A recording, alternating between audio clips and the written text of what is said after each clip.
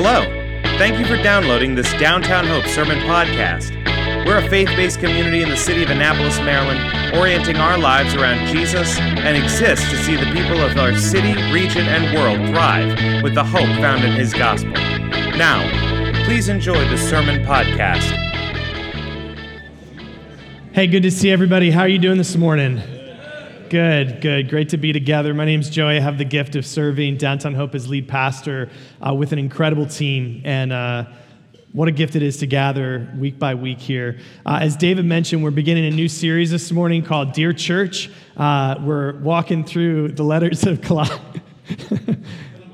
I know, I was just thinking that. Philemon, Titus, Jude, and Colossians. So we're learning how to pronounce words in different ways here, thanks to the Rev. But the heart and the spirit behind the series is, as the good news of Jesus is saturating that first century landscape. New communities in Jesus form. Some existing communities start orienting around Jesus, and some new communities form altogether. And when communities come together, there's drama. You with me? Like, everybody says, why is there so much drama in the church? I'm like, because a lot of churches are close, and when people are close, there's drama. And that's not a bad thing. It just means we have to work through it. And so the letters we're studying here, Paul is writing to three individuals, Philemon, Titus, and Jude, and then also to the church in Colossae, which we're going to look at the next 4 weeks. And for example, in Colossians, Paul hasn't ever even met this community of believers. He doesn't even know them, Epaphras believers, and now Paul's writing to them to challenge them and encourage them. And, our prayer as a team, as the musicians and our leaders came together, said, over these next 9 weeks as we go through these letters together, our prayer for this body is that we would grow deeper in Christ. That's our desire. We're not here just to play church. We're not just here to have our ears tickled and then go about our days and lives. We want you, as a member of this body, as a part of this body, or if you're here and a friend's brought you and you're like hearing about the news of Jesus for the first time, our desire is that you would know Jesus and meet him. And there's a lot of people in this place who would love to walk with you. So that's our prayer, that's our heart for this series called Dear Church. And this morning we start in the book of Colossians. So you can open with me to Colossians. This morning we're going to walk through verses 15 through 23 here. And please, part of our formation is reading the Word, saturating ourselves with it. So we have a great discipleship resource called The Daily. You can sign up for it online. If you've been following with us, you've been reading chapter 1 of Colossians this week. And so now we get to spend some time in it here. It'll be on the screen here behind me. I'll read it, and then we'll take the next few minutes to walk through it together. Sound good? Amen. Together with me here? Amen. All right. He, Jesus, is the one we're talking about this morning. He's the image of the invisible God. He's the firstborn of all creation. For by him all things were created in heaven and on earth, visible and invisible, whether thrones or dominions or rulers or authorities. All things were created through him and for him. And he is before all things. And in him all things hold together. And he is the head of the body, the church. He is the beginning, the firstborn from the dead, that in everything he might be preeminent. For in him all the fullness of God was pleased to dwell, and through him to reconcile all things, whether on earth or in heaven, making peace by the blood of his cross. And you who were once alienated and hostile in mind, doing evil deeds, he is now reconciled in his body of flesh by his death, in order to present you holy and blameless and above reproach before him, if indeed you continue in the faith, stable and steadfast, not shifting from the hope of the gospel that you heard, which has been proclaimed in all of creation under heaven, and of which I, Paul, became a minister. And this is God's word. Let's pray.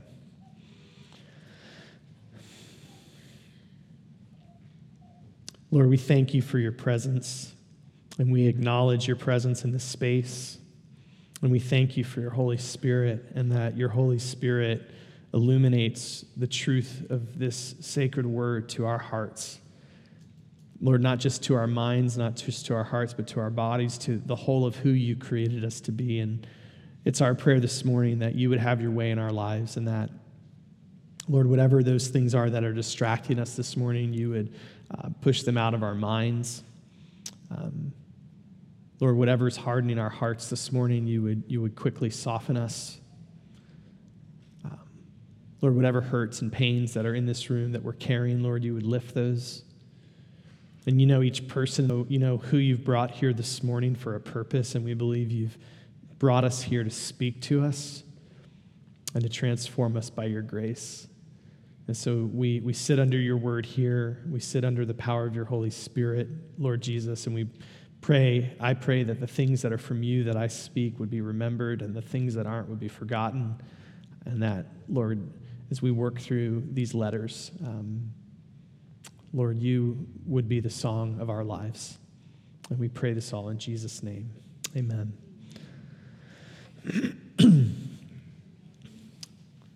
I got my driver's license last week, just like we always talked about.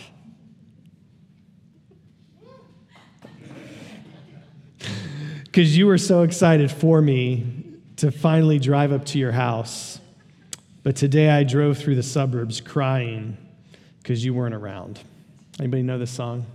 Yeah, a few more people at this gathering than last gathering know this song. With these words, the singer-songwriter Olivia Rodrigo pens her hit song, Driver's License, and goes on and on and on in this song about her breakup with her boyfriend. And every song is about something. Every written song is about something. What is Driver's License basically about? What is it? Grief. Heartbreak, yeah. Somebody said loss, yeah. And there's a lot in there, and you know there's a depth to the song, but at the end of the day, it really is about her life, isn't it? It's really about her. It's really about what she's struggling with, what she's going through, and the song over and over again goes to great lengths to share about how horrible this breakup has been for her. There's a composition to the song of all of our lives. If our lives are a song, they're about something, aren't they? And the question this morning is, what is the song of your life basically about?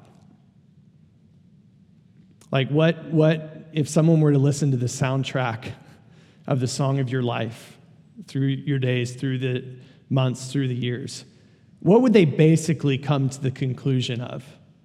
What is your song, the song of your life, basically about? And the answer to that question for most of us, often, if not ongoingly, regularly, is it's mostly about us. It's mostly about you. And that's not all bad. There's times to talk about your life and the things you're going through. I'm not suggesting we don't do that. More times than not, it's all about you. You are, or you become the highest, or we might say the preeminent subject matter of the song of our lives. And the problem with this, there's a lot of problems with this, but one of the problems with this is that a self-consumed life is an absolutely reduced life. It's a thin life. It's a shallow life. And do you know what else it is? It's a lonely life through which you live, and you're constantly thinking about your desires, your agenda, your pleasures, your wants, your needs, and you miss the bigger story and the bigger song that you've been written into. And this morning, amazingly, this little string of verses I read is actually a hymn. It's actually a song. It's an ancient hymn that the Apostle Paul draws and puts right here at the beginning of his letter to this church, because this church, this community, this new, community of believers is struggling with the song of their life being all about them. In fact, as we go through Colossians, you're going to see there's really like two things they're struggling with that Paul is continually addressing. One is that they're living in a polytheistic culture, and they're worshiping multiple, and they're trying to depend on all these lowercase gods to meet their needs because it's about them.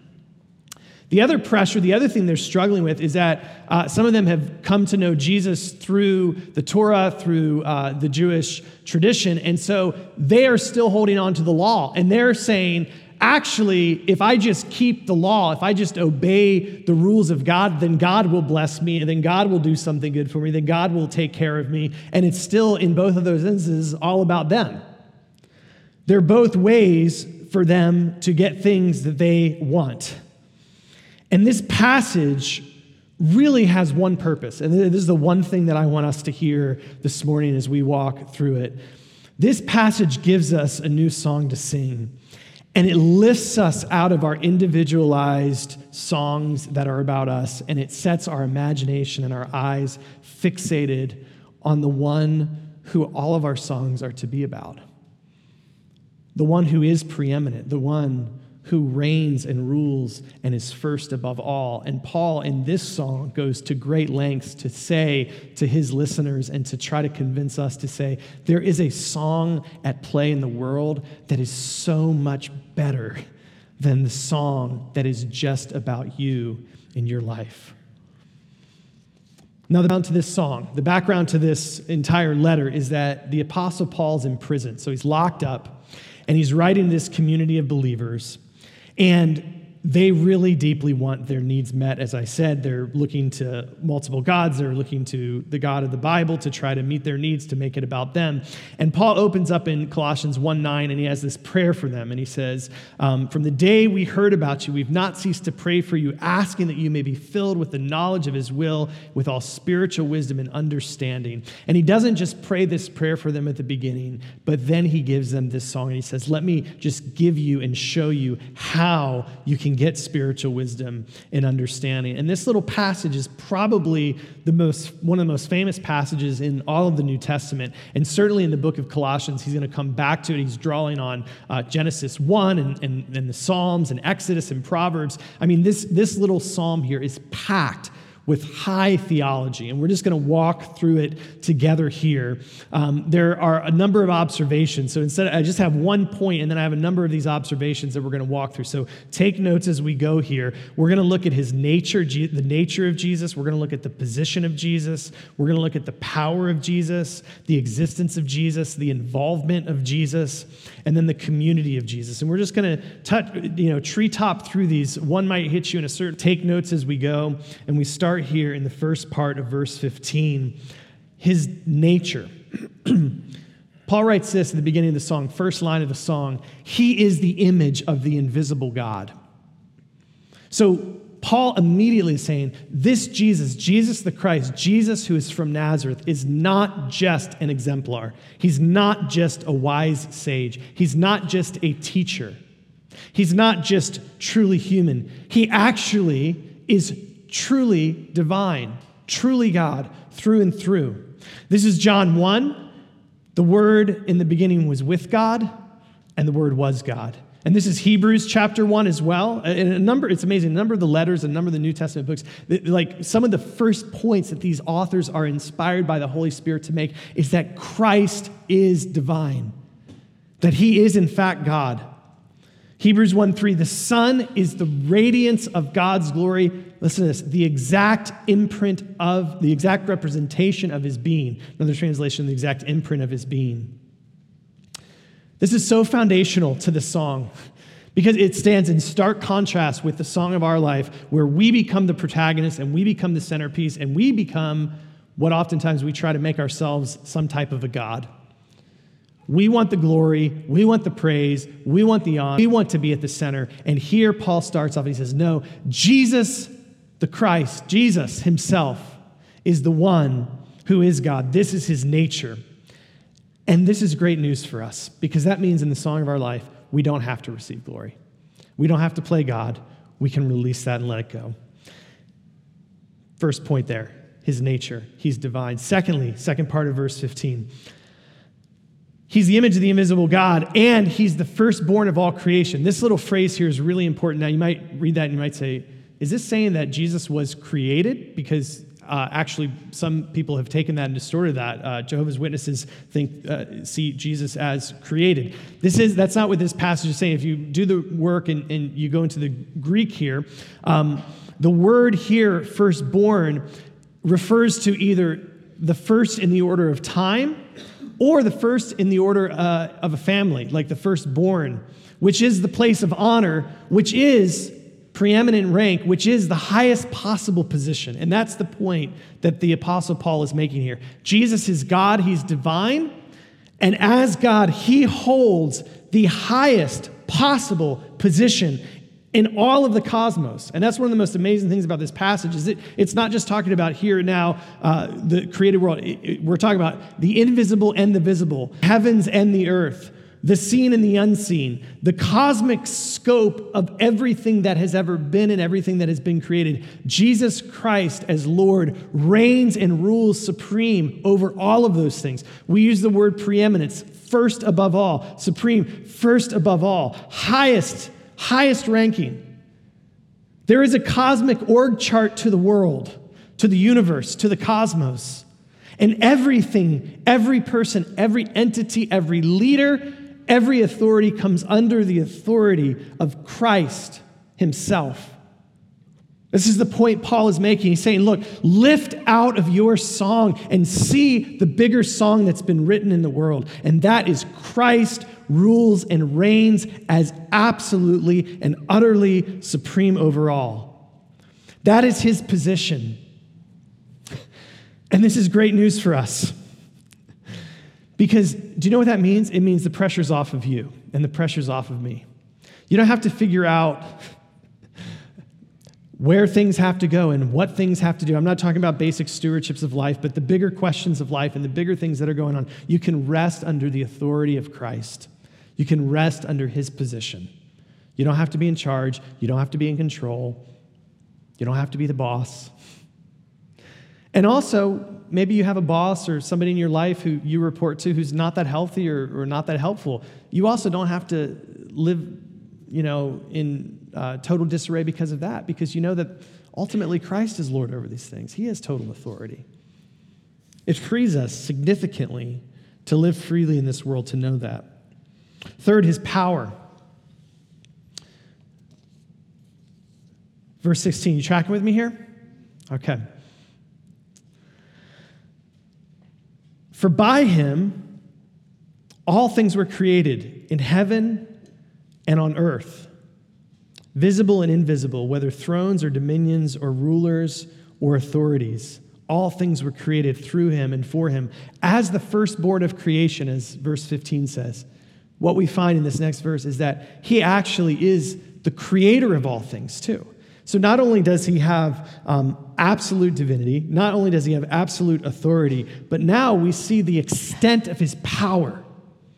The extent of his power displayed through creation. All things were created by him. How often in our lives, in our days, as we go through our days in the song of our lives, do we just think for a moment, can we just get off of ourselves and think about Jesus Christ created everything. Everything you see, everything you don't see, everything from time past, everything from time forward, everything in eternity, it's all been created by him and through him. And do you know what this means? This means that our lives don't have to be reduced to just being about us. We can actually look out to God's good creation and we can enjoy it. I know, Earth Day was this last week, and I know there's lots of opinions on Earth Day, but as followers of Jesus, we care about the earth. We care about the environment. We care about how beautiful creation is. We care about how we steward our time and our resources in this planet, not because it's our job to save the planet. That's an incredibly arrogant statement, but because God created the planet, and it is a beautiful thing. And we have the gift and the opportunity to live under his loving authority and to care for and steward those good things that he's created. And you know what else this means? Is that not only is the good creation that we find ourselves in, that certainly there's distortion, there's certainly it's riddled with sin, but it's good, It's good created by God. We're to steward it well. But this also means that every human being on the planet as an image bearer of God, created in the image of God, is worthy and beautiful, and we ought to love and kindness to every human being on the planet, regardless of whether we agree with them or not. Okay, this is a hard word for the church and a hard word for our cultural climate now, where we're deeply divided around all kinds of policies and politics and everything. As a follower of Jesus, we cut through all those things and we look at people in the world and we say, we don't necessarily have to agree with your behavior. We don't necessarily have to agree with your lifestyle, but we will love you freely because you are created in the image of God, even as I have been, even as we have been. And what that means, and let me just try to get a little uncomfortably specific here. Do you know what that means? That means families, individuals, people in the Ukraine, some of the news that came out this last week who've been murdered, we've seen some of that, and some who are even being raped. Those people are precious image bearers of God, and it ought to grieve our hearts that that's going on. It also means the sojourner who's at our nation's borders or at any nation's borders. The scripture deeply talks about this. The stranger in your land, welcome them in, love them freely.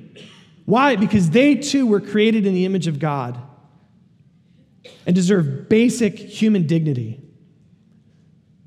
Not because unto themselves they are, but because they are created in the image of God, and it roots back to Him as the creator. And so the sojourner on our borders is also a precious heir. The person on death row, whether we agree with the death penalty or not, is an image bearer.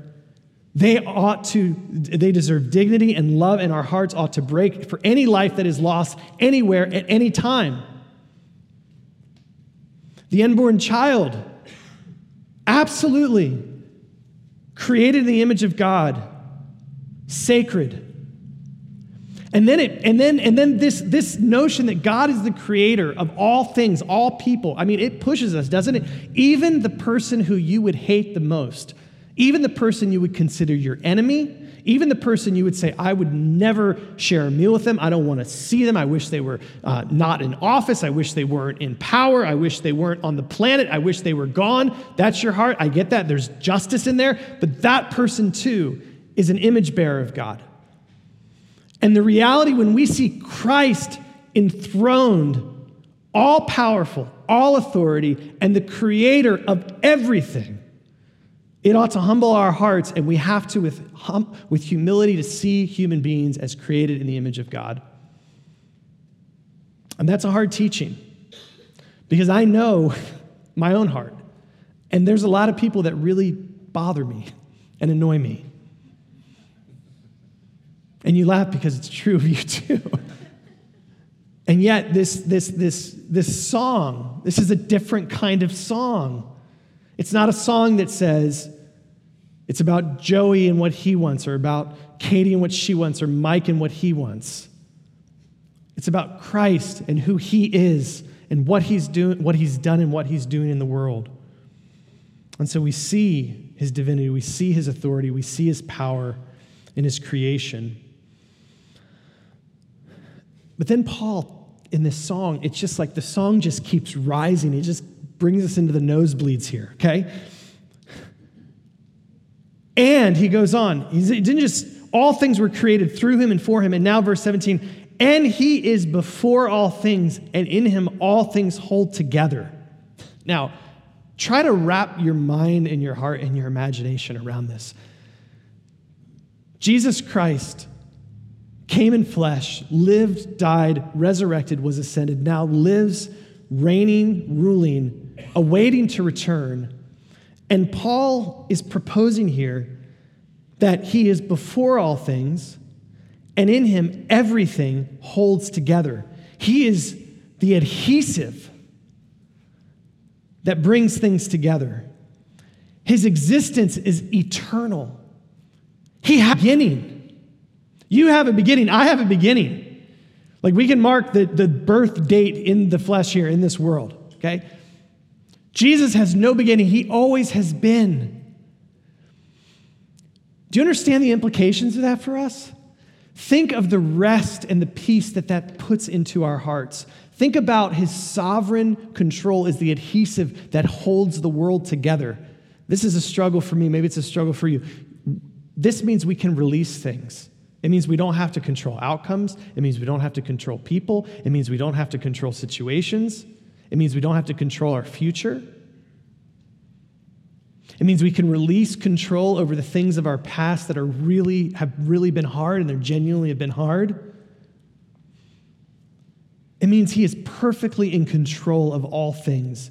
And you and I may not know the outcome. We may not know the solution. We may not know how this thing ends, whatever this thing is, but he does, and we can rest deeply in his sovereignty, in his eternality. The temporary existence, our temporary existence in this world does not have to drive our song. In fact, think about how small and how thin of a song that is.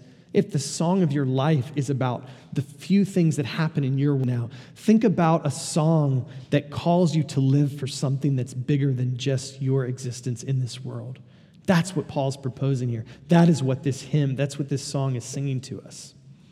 And then he makes this shift, and most theologians would see in this passage. This song kind of has two parts. The first part is really about who Christ is. And who he is in relationship to creation. And why is Paul making this, proposal? Well, he's saying this because his audience is struggling with polytheism. They're struggling with worshiping all kinds of gods. And what Paul's trying to say on the front end of this song is there is one God. There is one who is supreme. There is one who is preeminent. His name is Jesus. He's better than all of the other gods that you're trying to worship. But then the second part of this song shifts to incredible news for the community that he's writing to and incredible news for us. Because this Jesus, who is preeminent, who reigns and rules over all things, then we learn this in verse 18. He is also head of the church, his body. Think about the identification of Jesus with his people. He says, these people are my body. That is deep identification. I mean, think about the one who is preeminent and who we've been talking about as all authority, divine, all power. And he says, those people who identify with me, they're my body. I identify with them in such a way that I see them in that. And then he says he is the beginning, the firstborn from the dead. Now, in the first part of this song, if you remember, he's the firstborn. But here, he's the firstborn from the dead. What is he talking about? He's talking about what we celebrate every Sunday, but what we specifically celebrated last Sunday, the resurrection. Jesus is the firstborn from the dead. He came in flesh, died in love on our behalf, took upon the sin of the world, resurrected into a new kind of life. This isn't just like he was resuscitated. He was the firstborn of a completely new creation. A new humanity, as it were, that is unfurling, that is being unleashed in the world. Jesus doesn't just come to create, but he actually comes to recreate. And he recreates through the resurrection, the firstborn from the dead. That in everything, and here's the word, here's the key word for this morning and in this passage and what runs through Colossians, in everything he might be preeminent. That's the call. To say there is, at the chorus, at the peak of this song, this call to see Jesus as first, as best, as ultimate, greater than every lesser love in this world.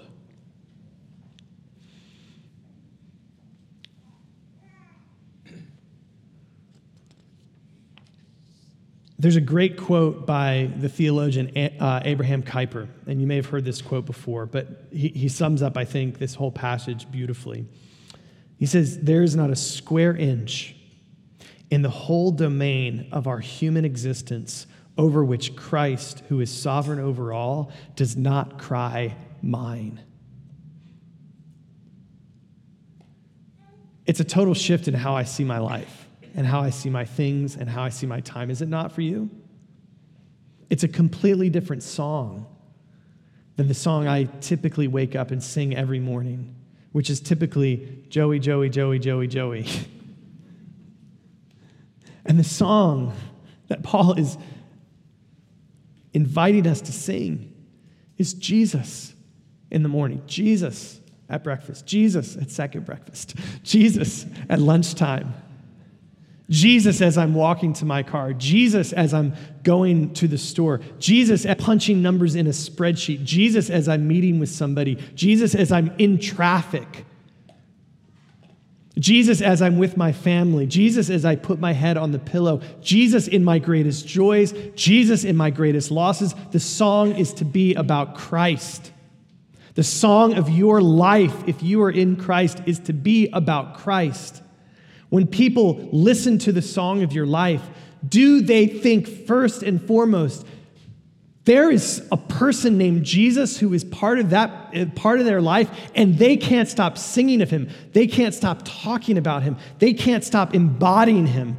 Their life sings of Christ. Their life sings of Jesus. That might be a good exercise this week. I mean, it might be a really convicting exercise this week, but you ask a coworker, what does my life sing of? Would they say Jesus? I don't know if coworkers would say that about me. But that's the song, and that's the song that's being laid out here. And in this last few verses as we close here, Paul, and thanks for letting me just walk us through this morning. I know my points aren't like so tight and clear, but we're just kind of sitting under this song here. I love how with like Jed and the musicians, as the Spirit works, like they didn't know that this was the metaphor I was running with, and yet like this is exactly what we were singing earlier, right? He is my song. Like that's the point of this morning for us. That's what our prayer is that we hear. But Paul shifts in this last section. He says, well, what are the implications for us of this? What does this song have to do with your life and my life? It is the song that our lives should sing, but you would probably say to me, if we were having a one-on-one conversation here, that's like, thank you for this message, Joe. I mean, maybe you say thank you, maybe you wouldn't, but you'd say, at least here it is. But like, you don't know what's going on in my life. How can I not be consumed with myself? You might say to me.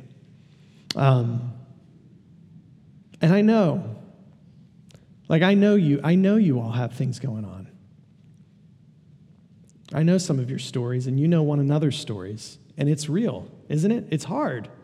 There's a lot in this life that would cause us to turn inward and to focus solely on ourselves. In this room, I know there are stressful decisions to be made. Decisions you're overwhelmed with. You don't know how it's going to turn out. You don't know where the next come from. You don't know how to make this decision. You don't know if you make this decision, what that's going to lead to. And you're overwhelmed by that, and maybe you're stressed by that. I know in this room there's conflict. There's conflict in marriages.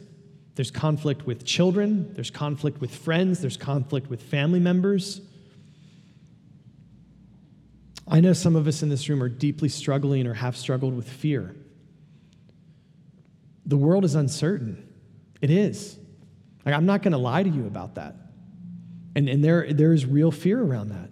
What's going to happen in the future? Some of us are uncertain about our finances. Some of us in here, I mean, the struggle is, I don't even know if I buy any of this, Joey. Like, I don't even know if God exists. I'm struggling just with the reality of whether or not anything you've said this morning is true. It's a real struggle. I know there's hurt in this room, and there's loneliness in this room. And you might say, I am so overwhelmed with life. How can Jesus possibly be the song of my life when I have all of these things going on? And here's the thing. You can't just make Jesus the anthem of your life. This is kind of the point of not only this passage, but all of Colossians and really the whole story of Scripture. The story is not God demands that you somehow, with all of your religious strength, make him the song of your life. You don't actually have the power to do that, and neither do I. Like, that will lead to absolute and utter burnout, or it will turn you into the hardest, most legalistic religious Pharisee in the world. In fact, in these last few verses, this idea of reconciliation comes up, verse 20. Through him to reconcile to himself all things, whether on earth or in heaven, making peace by the blood of his cross. The fact that there is a need for reconciliation, the fact that there is so much in your life that is overwhelming and is broken, is a test to the reality that there is this thing at work and at play in the world called sin. And what that means ultimately is that you can't write your own song about Jesus. You need somebody to write that song for you. You need Jesus himself to break into your life. I need him to break into my life and to put a new song in my mouth. And there's incredible news this morning that he has. That's the good news of this passage. That's the good news of the gospel. That's the message of Jesus in its essence, is that he has now reconciled, verse 22, in his body of flesh by his death, us back to God in order to present us holy and blameless and above reproach before him. While we were utterly consumed by ourselves, while we were dead in our sins, when we were dead spiritually is what the scripture describes as. Hard word to think about that reality. When we were utterly separated from him, drowning in our own overwhelmment of our stuff, our own sin, effects of sins from others, in love, he came to us, the preeminent one. The very subject of the song this morning, Jesus Christ comes, and he gives himself in love. The cross was the song of suffering love, where Christ cries out, it's finished. And in the wake of the cross, as he takes upon himself the things that we deserve, and we get set free by the blood of Jesus, there's a new song that's put into our mouths. There's a new song that's put into our hearts, a song we can rest in, a song we can sing, not that we write ourselves, a song that he's written and that we get to sing. And then he, through the power of his Spirit, sings that song through our lives. And you know what? We're going to mess up. We're going to be consumed with ourselves. That's going to be an ongoing process that the Lord's working out. The good news is that he has put the song in our heart, and we get to sing it together. Let's pray.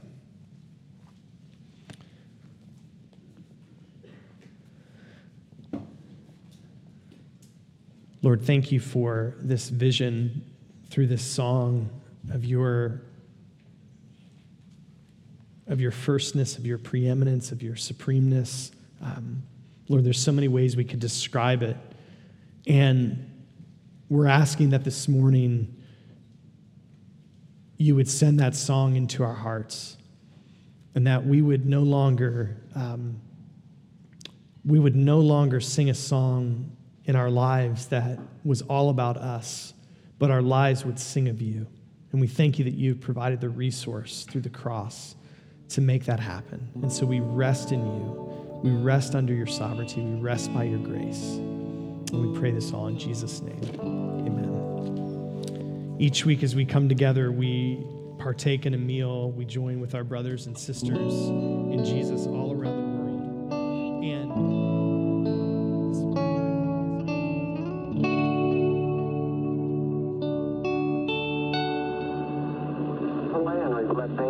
the events of the past several days, a verse from the Psalms comes to mind today.